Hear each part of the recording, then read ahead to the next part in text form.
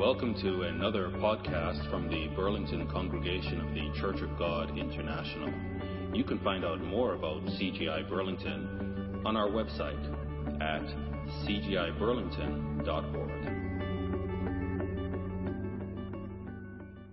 The year 1862, the Confederate States of America, the Southern Army, under the leadership of Robert E. Lee, had just defeated the Northern Army at the Second Battle of Bull Run, a small creek in northern Virginia. President Lincoln had just replaced the lead general of the North with General George McClellan. September 4th, the South crossed into Northern Territory, into Maryland. Their goal was to cut Washington, D.C. off from the rest of the North.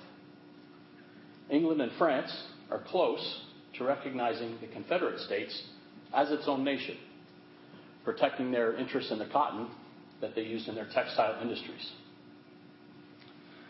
The South, to this point, has had a good run of victories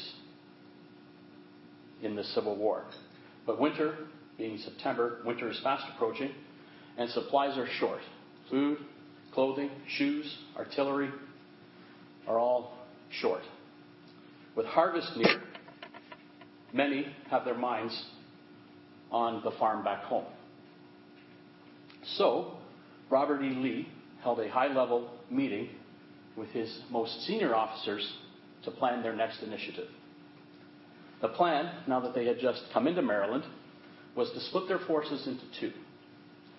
Thomas Jackson, known as Stonewall Jackson, would take half west towards Harper's Ferry, which is on the Shenandoah River, along where Maryland, Virginia, and West Virginia meet. There, they would hit upon the munitions depot, seize some supplies, take their ammunition, and take the rest of the garrison there prisoner. Robert E. Lee would take the rest east through Hagerstown, Maryland, and meet up with Jackson later in Harrisburg, Pennsylvania, where they would destroy the rail lines there and further limit the effectiveness of the North. At the time, this was a time of harvest, at a time when the South was on a winning streak of battles. Their goal was to win this key border state, gain further international credibility, and destroy the North's will to fight. The plans were thoroughly dictated, and official copies were made for all of the key generals. General Jackson then made a copy from his copy for his top report, a General A.P. Hill. What Jackson didn't know at the time was that Hill had been provided with an original copy from Robert E. Lee. What happened from there, no one is really sure. But over the course of time, research has discovered that the extra copy of the plan, Special Order Number 191, landed in the hands of one of A.P. Hill's direct reports, who lost it. It seems he was probably more concerned with activities that Saturday night in town than going back and retracing his steps and finding where he had lost this special report. And because all of the generals who had to have copies had copies, no one really knew that there was an extra copy made. Everyone who needed one, everyone who was supposed to have one, had a copy. A couple of days later, after the Confederate Army had departed the area, had split into two and gone their ways towards Hagerstown and towards Harper's Ferry, the 27th Indiana Regiment from the Northern Army was coming through the area. A private by the name of Barton Mitchell discovered a clump of paper on the ground that contained 3 cigars. The paper he discovered to be very important. It contained the plans of the Confederate Army. And within 2.5 hours, these plans were in the hands of General George McClellan. From there, what resulted was the bloodiest day in American history, even to this very day. The single most bloody day in American history. The Union Army knew what the Confederate Army's plans were, and they were ready.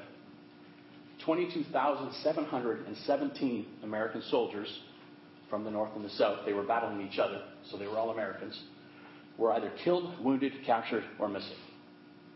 The Battle of Antietam ended up being a numerical draw, but it took the wind out of the sails of the South and was the turning point in the Civil War. The war continued on for 2.5 more years or so before they ceded the war, before Robert E. Lee signed over and ceded the war.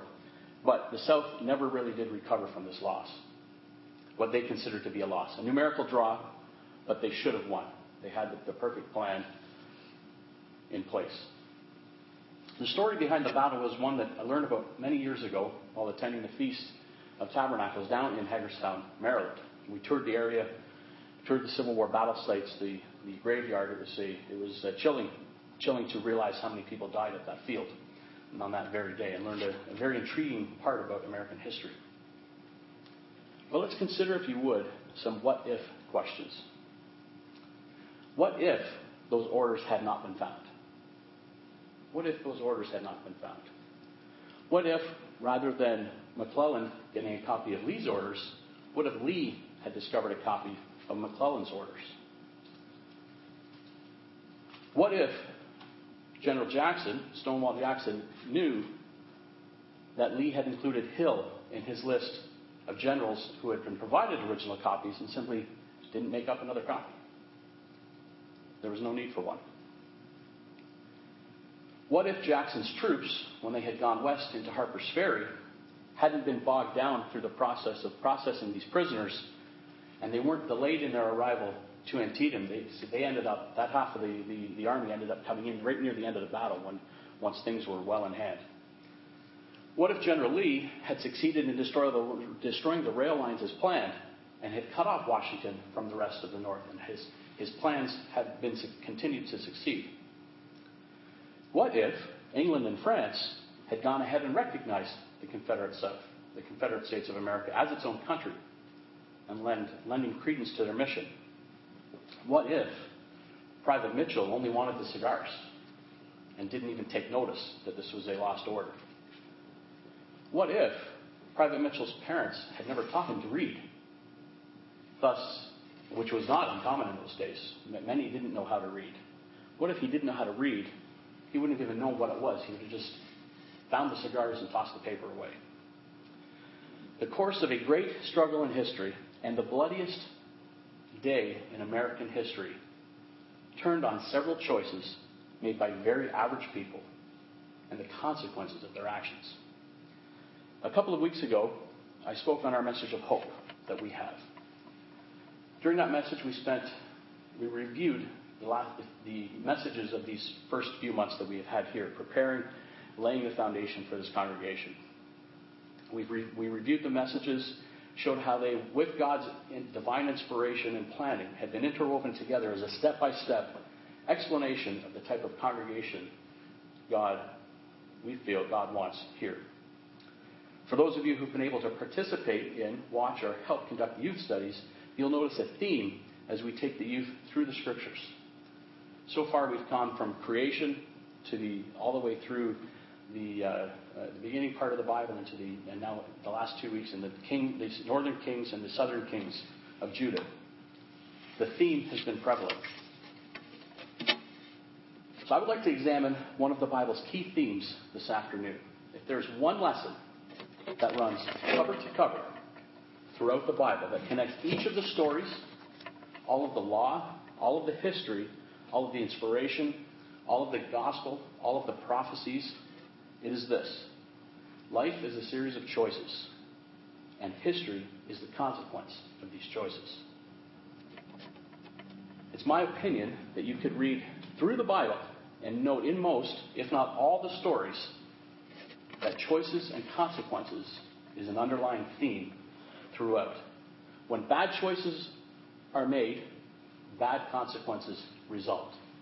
When good choices are made, good consequences result. Sounds simple, but we've spent 6,000 years repeating the same mistakes. So this afternoon, let's take a cursory reading through the Bible and note this very powerful lesson. Life is all about our choices and their consequences. Let's go back to the beginning. Genesis chapter 3. Genesis chapter 3. Back to very close to the beginning.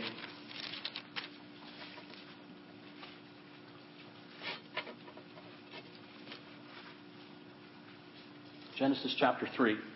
And we won't take time to read the stories that we're going to touch on in full. We simply don't have the time for that. But we'll jump in context. This obviously is discussing the temptation, the serpent's temptation, and man's initial fall. We'll pick it up in verse 6. Let's go back a little bit here to start. Verse 1. Now the serpent was more cunning than any beast of the field which the Lord had made. And he said to the woman, Has God indeed said, You shall not eat of every tree of the garden? And the woman said to the serpent, We may eat of the fruit of the trees of the garden, but of the fruit of the tree which is in the midst of the garden, God has said, You shall not eat, nor shall you touch it, lest you die. Then the serpent said to the woman, You will not surely die. For God knows that in the day you eat of it, and Brother Larry referred back to this in his sermonette, your eyes will be opened, and you will be like God, knowing good and evil. So having now all that as a premise, so when the woman saw that the tree was good for food, that it was pleasant to the eyes, and a tree desirable to make one wise, she took of its fruit and ate. She also gave to her husband with her, and he ate. Choices. They chose to eat.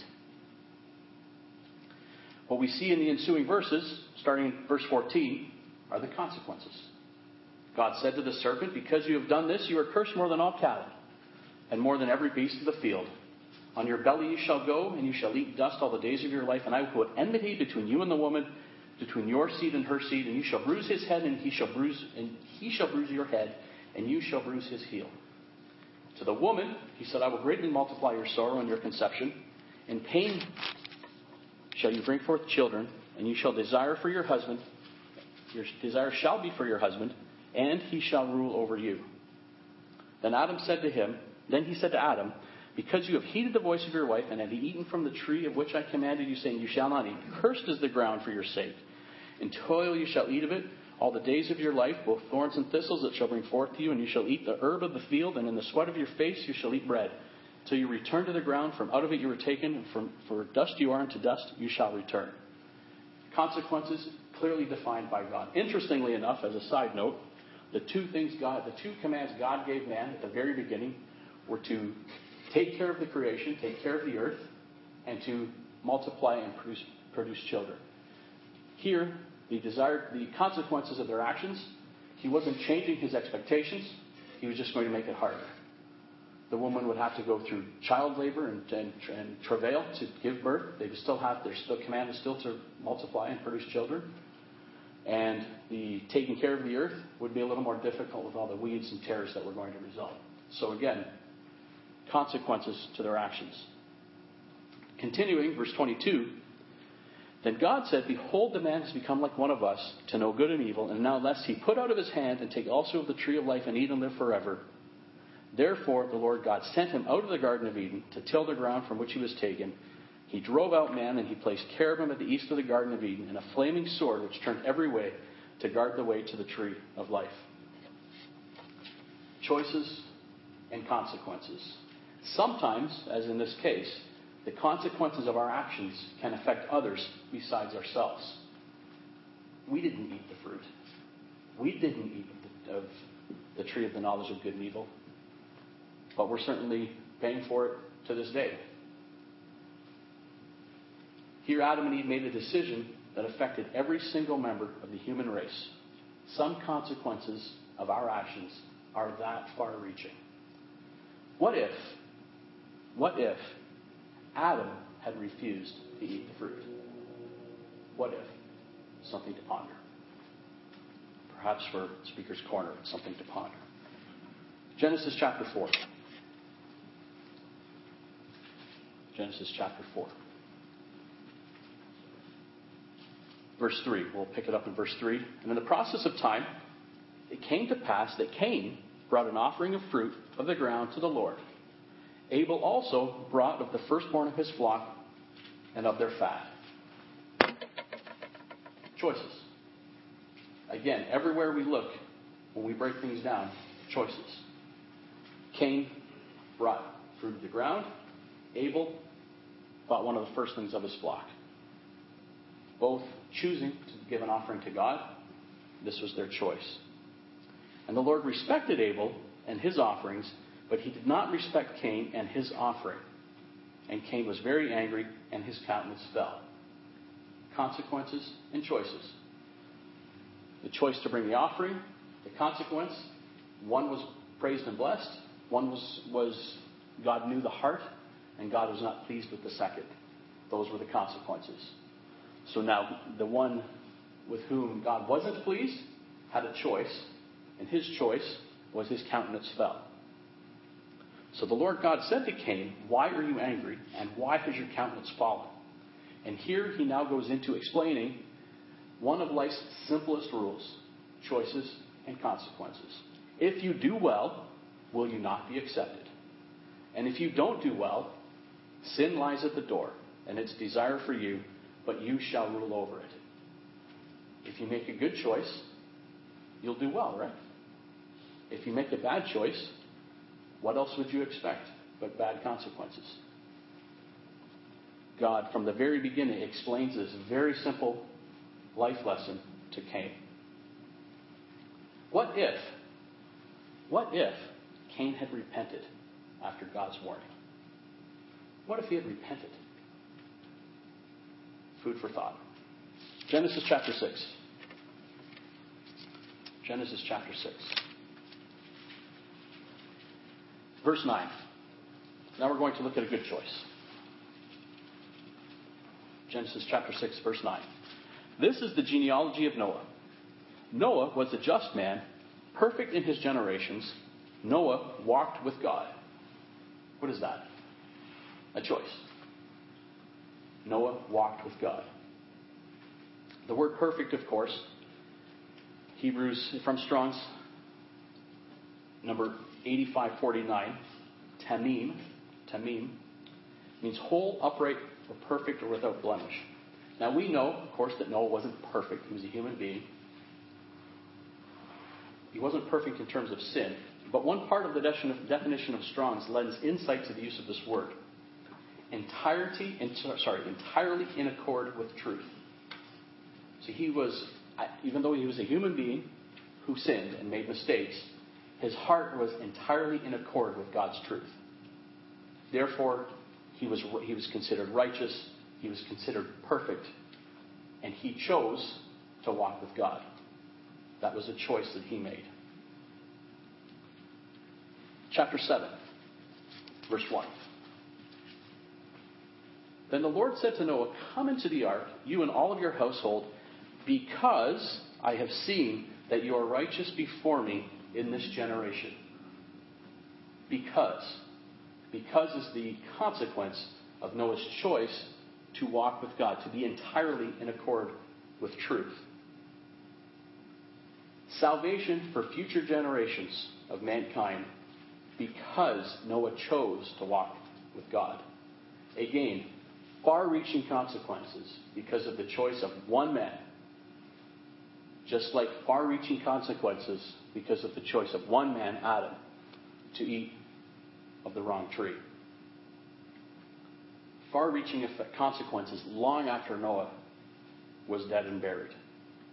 Genesis chapter 37. Let's go to another story.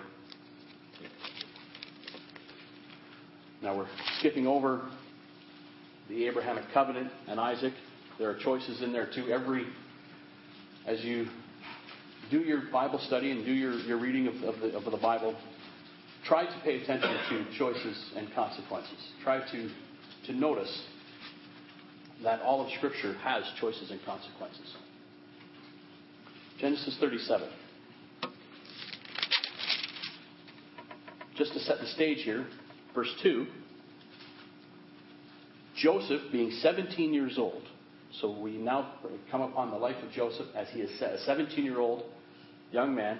We won't take time to go through chapter 37, but it talks about being sold into slavery by his brothers. We know that story where they killed the animal and put blood on his coat and took it back and tricked their father into thinking that he was sick or he had died and been killed by an animal. He had sold him into slavery to that caravan passing through. A choice, again, made by his brothers to sell him into slavery. Forward into chapter 39, he's now in Egypt and has come under the employ of Potiphar, an officer in Pharaoh's army. We pick it up in verse 2.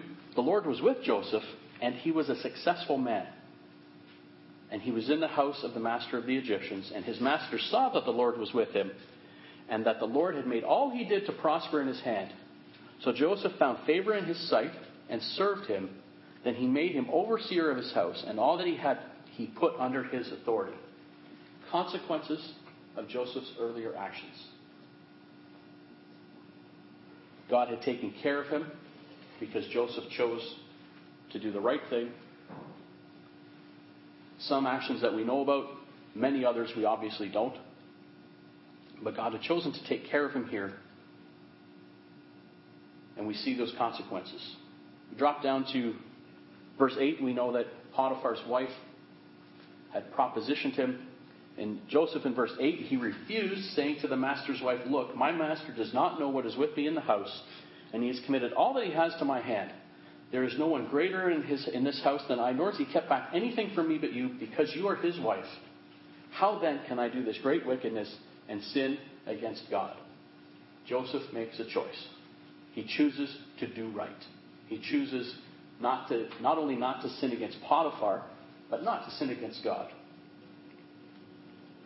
Dropping down, verse 19. So it was, when his master heard the words which his wife spoke to him, saying, "Your servant did to me after this manner." We recall that she, upon being refused, she set up Joseph. And it looked like he had committed a crime. "Your servant did this to me after this manner," and his anger was aroused. Then Joseph's master Potiphar took him and put him into the prison, a place where the king's prisoners were confined, and he was there in prison. A consequence. Here we have a bad consequence for a good choice. So you can imagine Joseph rightfully could have been thinking, where are the good consequences for my good choices? Why is this happening to me, even though I've made all the right choices? I could have made the wrong choice and had the same consequence that I have now. So why choose? Why should I have chosen the good choice and had a bad consequence? But some consequences are not so immediate. Chapter 41 of Genesis, following through, passing up some details of the story here, where we get through where he interpreted some of the dreams of the Pharaoh. Dropping down to verse 46, Joseph was 30 years old at this point when he stood before Pharaoh, king of Egypt. So 13 years had passed from the time his brothers had sold him into slavery. He had come under the tutelage of Potiphar. He had spent time in prison. He was now 30 years old. And he becomes governor of Egypt. But it took 13 years of oddly bad consequences for all his good choices. We now see, we see here, to save time and go through the story quickly, the 7 good years of plenty. He proceeds through the 7 good years of plenty. We're now at 20 years have passed since this had happened, since he had been sold into slavery. Looking forward to chapter 45.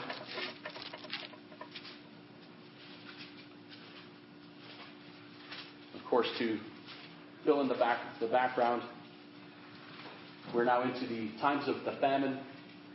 Jacob had sent his brothers down to Egypt. He had heard there was plenty of food in Egypt.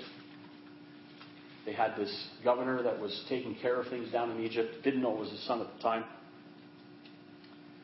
And go down and get some food. Joseph, recognizing his brothers, performs a couple of tricks on them to try to get his father and his younger brother down.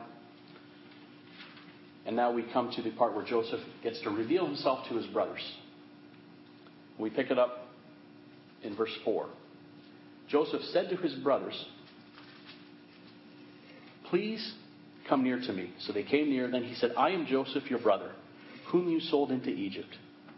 But now do not therefore be grieved or angry with yourselves because you sold me here. For God sent me before you to preserve life."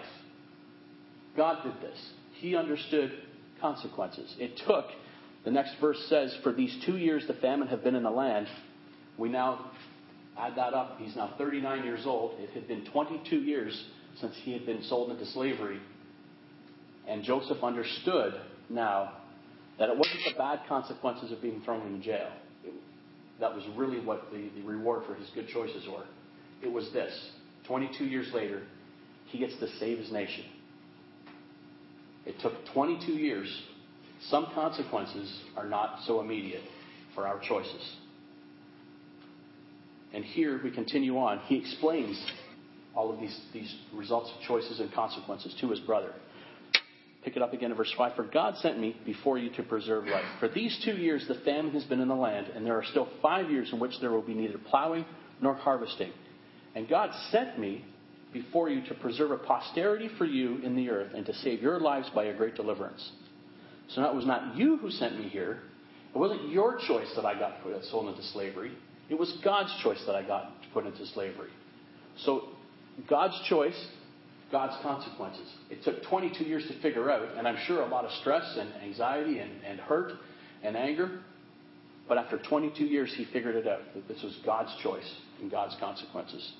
So it's not for you who sent me here, but God, and he has made me a father to Pharaoh, and lord over all his house, and a ruler throughout all the land of Egypt. Some consequences are not so immediate, but the consequences will always happen. Consequences are a natural result of choice. Judges 21. We'll quickly review a few things that we've covered over the last number of weeks from our youth studies. Again, we could go through all of Israel and look at choices and consequences. We certainly don't have time to do that. Judges 21. We'll simply read verse 25.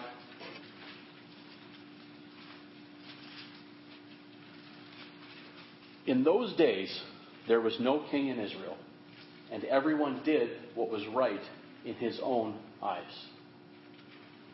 An odd ending to a book, but here, the ending, the last verse, describes the choice that the consequences for all the previous chapters describe. God goes through all of these stories of the judges, the up and the down of Israel, and being saved by these judges. And here he gives us the reason why. Because people just did what seemed right in their own eyes. They didn't choose to follow God. They didn't choose to be entirely in accord with truth as Noah did. They chose to do whatever felt right. And the result? Hundreds of years, as described in the book of Judges, of bad consequences because of bad choices. 1 Kings chapter 11.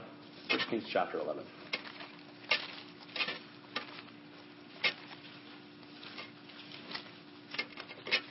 We covered this last time in the youth study.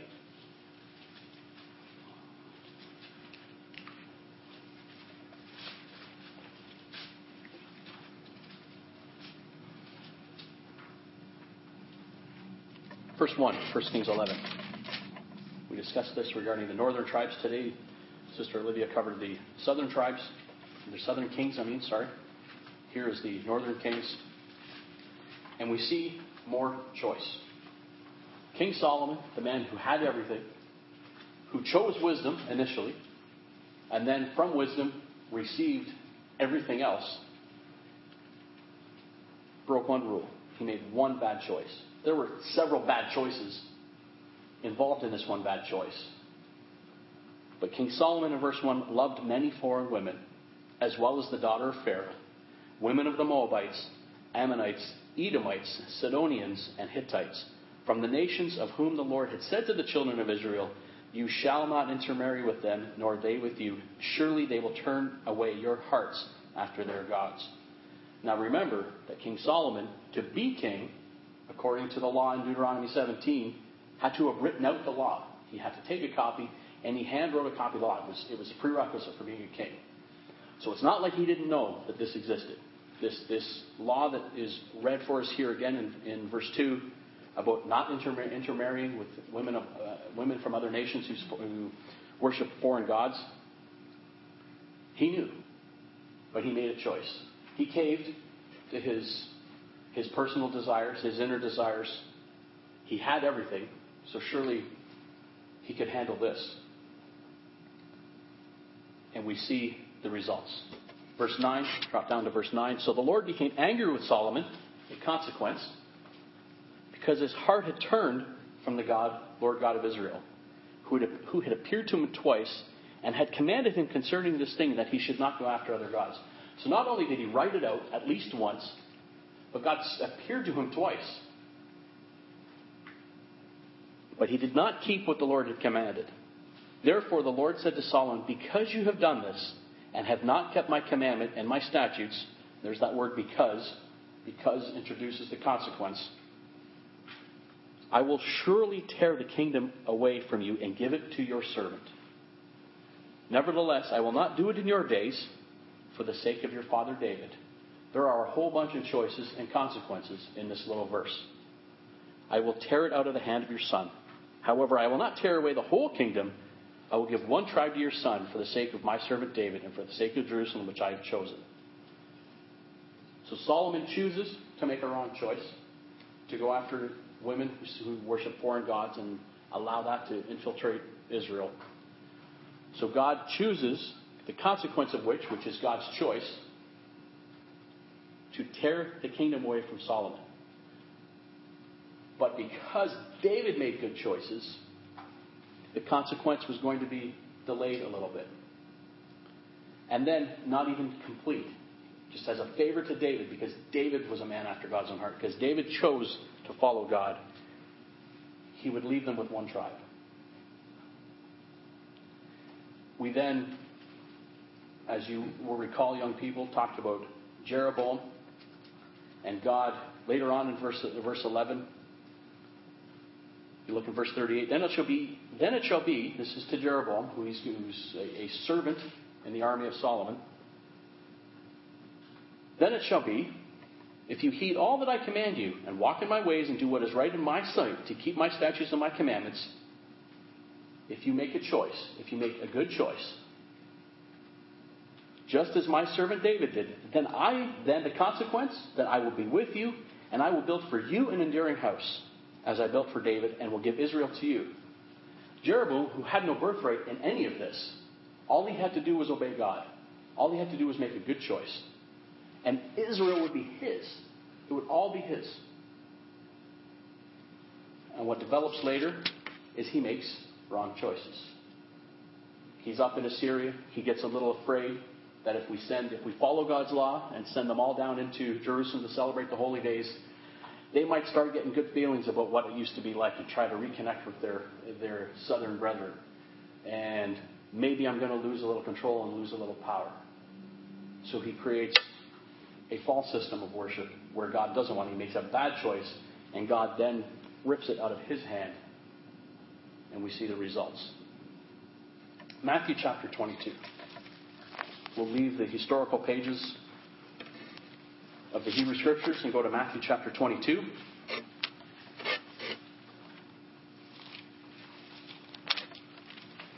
And look at the parable of the wedding feast, picturing the kingdom of God. Matthew 22. And Jesus answered, verse 1, and spoke to them again by parables and said, the kingdom of heaven is like a certain king who arranged a marriage for his son and sent out his servants to call those who were invited to the weddings, and they were not willing to come. By now, we should all know a choice. These people had this invitation, and they chose not to come. And again, he sent out other servants saying, tell those who are invited, see, I've prepared my dinner, my oxen and fatted cattle are killed, and all things are ready. Come to the wedding. I'm not going to accept your bad choice. I'm going to offer it again. But they made light of it. Not only did they say no, they now made fun of it. They made light of it and went their ways, one to his own farm and another to his business. More choices. They made light of it. They went their way. They attended to their own personal affairs.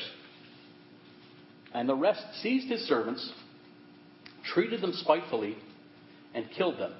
So those who didn't go their own way now started to physically harm these servants. And when the king heard about it, what was the consequence? He was furious. Again, choices and consequences. Refusing the invitation, then making light of it and hurting those servants, garnered the consequence of the king's fury. And he sent out his armies and destroyed those murderers and burned up their city. Then he said to his servants, "The wedding is ready, but those who were invited were not worthy. Therefore, go into the highways, and as many as you find, invite to the wedding." So those servants went into the highways and gathered together all whom they had found, both bad and good, and the wedding hall was filled with guests. Again, more choices and more consequences. They're not going to come? Go invite some others. Let's fill this hall. Go invite the others. It was going to be for these people. They chose not to. So now let's go invite everybody else. Those people accepted. Choices. And the result, the wedding hall was filled. Choices and consequences, choices and consequences. But when the king, verse 11, came in to see the guests, he saw a man there who did not have a wedding garment. So he said to him, "Friend, how did you come in here without a wedding garment?" And he was speechless. Then the king said to him, "Bind him hand and foot, take him away and cast him into outer darkness. There will be weeping and gnashing of teeth, for many are called, but few are chosen." Again, choices, it sounds like a broken record like it. Choices and consequences. Our place in God's kingdom is dependent upon choices we make. God wants us in His kingdom, but we have to act like we want to be there. We have to make the choices that show God we want to be there. We cannot take it lightly, make light of it, attend our own affairs until our deathbed, where we then come to our senses and realize, okay, that's it, and I got to make the choice now. We have to accept the invitation and act like we want to be in the room. Time after time, it seems like Satan or man tries to derail God's plan. This is when God needs to make choices, His choices, to ensure that His plan stays on course. Because God's choices always have the most predictable of circumstances. We know when God says something, He will do it. Turn with me to Isaiah chapter 55. There's an interesting passage here in Isaiah 55 where God fully outlines what will happen when we make good choices.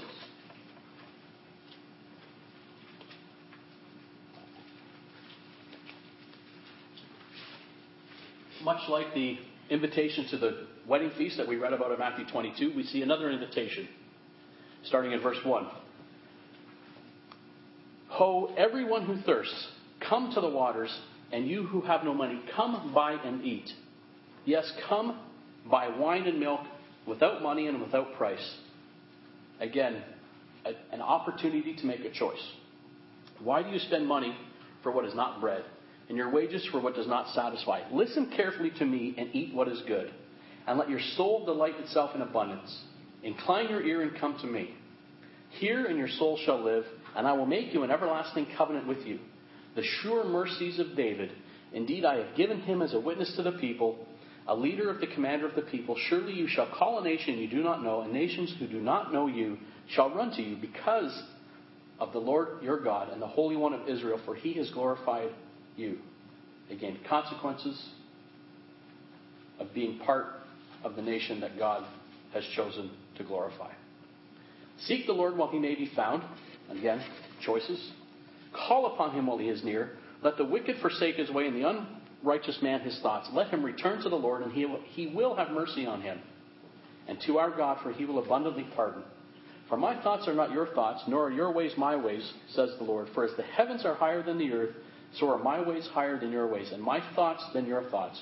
For as the rain comes down and the snow from heaven, and do not return to them, but water the earth and make it bring forth and bud, that it may give seed to the sower and bread to the eater. So reading all of that leads up to verse 11. God here clearly defining His way of life, clearly defining the consequences if we choose to follow Him. But here's the interesting part. Verse 11. So shall my word be that goes forth from my mouth, and it shall not return to me void, but it shall accomplish what I please, and it shall prosper in the thing for which I sent it. God's way will happen. We're assured of that. Our choice is to be part of it or not to be part of it. But God's way will happen. He clearly defined what it will be like if we do make that choice. But he ends it by saying, I will accomplish what I please. It will happen. Our choice, part of it or not part of it. That's the choice we have to make. But the desired consequences will result because God assures it. Let's quickly review some of God's other choices. John chapter 3. John chapter 3.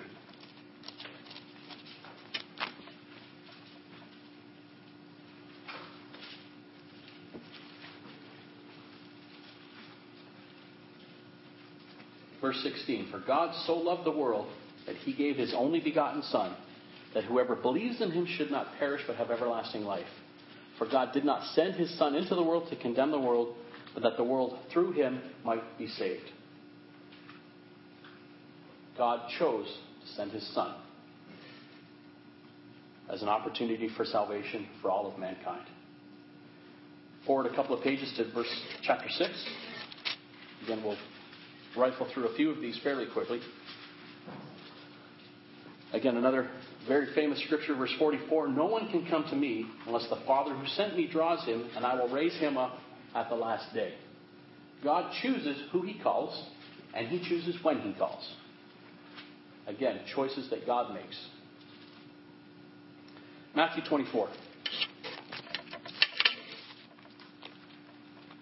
Matthew 24.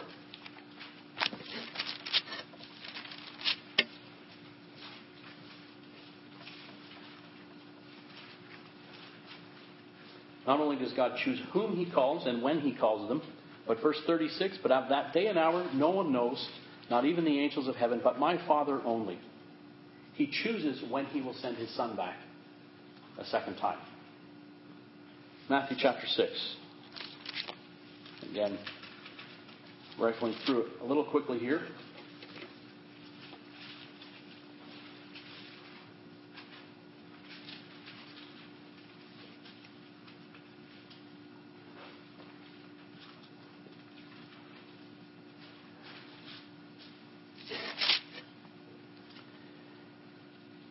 Cutting into the context of the model prayer, verse 12 says, and forgive us our debts as we forgive our debtors. God chooses not only to forgive us, but how to forgive us. He chooses to forgive us if we repent and if we offer the same forgiveness to others. So the consequence is our desired forgiveness amounts to two choices that we have to make. Repenting and forgiving others. And if we do those two things, truly and heartfeltly, we don't have to worry. God's consequence is clear. He will forgive us. But it results, again, back to choices that we make. Choices that we make. God's actions and our part in those actions, more specifically, all depend on choices we make. God's actions are clear. God's consequences are clear. Our ability to participate in them is simply our choice. John 14. And again, he doesn't leave us high and dry trying to figure these things out on our own. John chapter 14.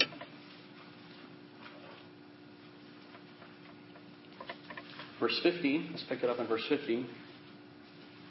If you love me, keep my commandments. These if and then statements are again choices and consequences. And I will pray the Father, and he will give you another helper, that he may abide with you forever, the Spirit of truth, whom the world cannot receive, because it neither sees it nor knows it, but you know it, for it dwells with you and will be with you. And I will not leave you orphans, I will come to you. He chooses to put his Spirit into us to help us make the right choices, to give us the wisdom, the courage, the wherewithal to not only understand that we have a choice, but to give us the ability to make those right choices, to change the tide of time that Solomon, who had everything and just couldn't make the right choice because he had everything. He gives us his Holy Spirit to help us make the right choices, to help us choose to forgive, to help us to choose to walk his way, to help us choose to put on good character. And we haven't even begun to scratch the surface of the myriad of examples in Scripture that prove to us the link between choices and consequences. I'm sure during Speaker's Corner, you'll come up with any number of other examples I could have used.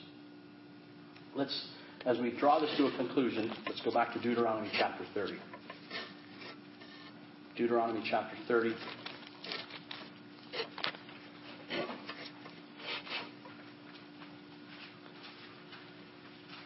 And the number of times we read